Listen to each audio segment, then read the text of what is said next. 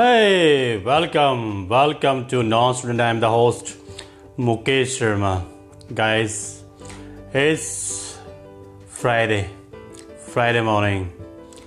Good morning, good evening, good afternoon, wherever you live on this planet, in this world. And this global pandemic we human beings are facing is a truly historical.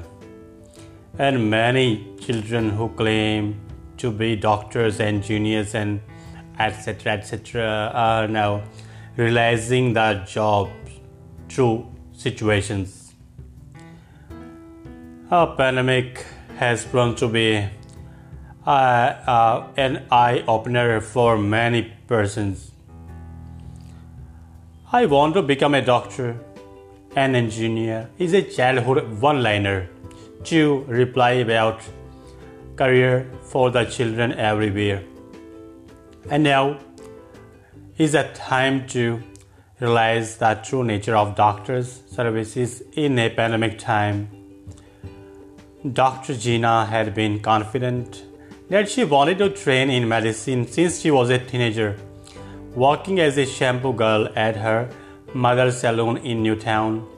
She'd spend long afternoons lathering her hands in floral scented pink liquid and massaging it into the client's hair. She liked the intimacy of it. The women tilted their heads into her hands, asking her questions while she rinsed. What did she want to do when she was grown up? The answer came easily. She wanted to be a doctor, which seemed to have qualities in common with being a shampoo girl. It was about earning someone's trust, fostering a certain kind of openness while you run through your set of tasks. But all she could do on that first day in the COVID wards was move quickly among her patients, willing herself not to linger. She grasped for the right words of comfort before going on to the next bed.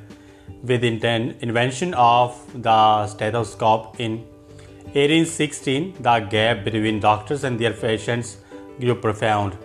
Using that instrument, physicians could extract information from their patients without even pressing ear to chest.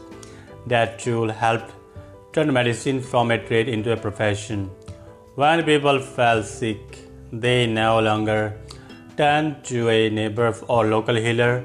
They knew they would get authoritative care by seeking out a physician. In the mid-1900s, the dynamic began to change as it became clear that patients needed to have some right too. The shift was accelerated by the 1947 trial and judgment of 23 Nazi doctors and bureaucrats. They were indicted, facing charges related to torturous experimentation on their victims that included mass sterilizations, bone grafting, and forced exposure to drugs. The physicians claimed that they had no medical code of ethics limiting their behavior.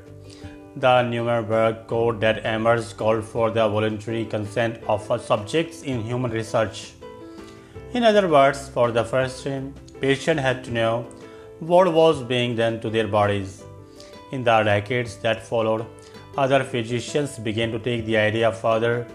Dr. J. Katz, the anaesthetist at Yale, argued that patients should be involved in their own medical choices. His landmark book, The Silent World of Doctor and Patient, published in 1984, challenged the paternalistic assumption that patients should quietly accept all their doctor's ideas. By 1996, Dr. Bernard Lown, a cardiologist, was arguing that the biggest problem in America's broken healthcare system wasn't about money but compassion. Healing is replaced with treating, he wrote. Caring is supplanted by managing. Instead of tending to full humans, doctors were treating distinct organs like a car mechanic examining malfunctioning parts. Oh, That's great. Medical schools began to teach these once radical ideas to their students. Faculties put a new emphasis on notions like informed consent. Training would be doctors to build relationships with their patients and not just expect compliance. This seemed all the more important for the most sensitive hospital conversations. If you are going to ask patients at what point they want to forego life-sustaining measures, for example, then you better have earned their trust first.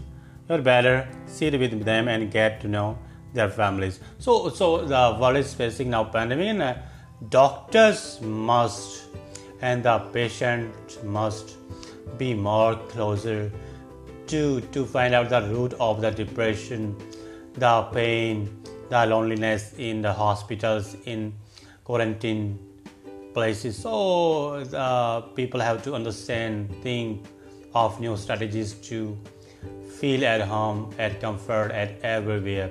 Thank you, listeners, for listening to me. I am the host, Mukesh Sharma. You are listening to Nonstudent. Thank you very much. Thank you very much.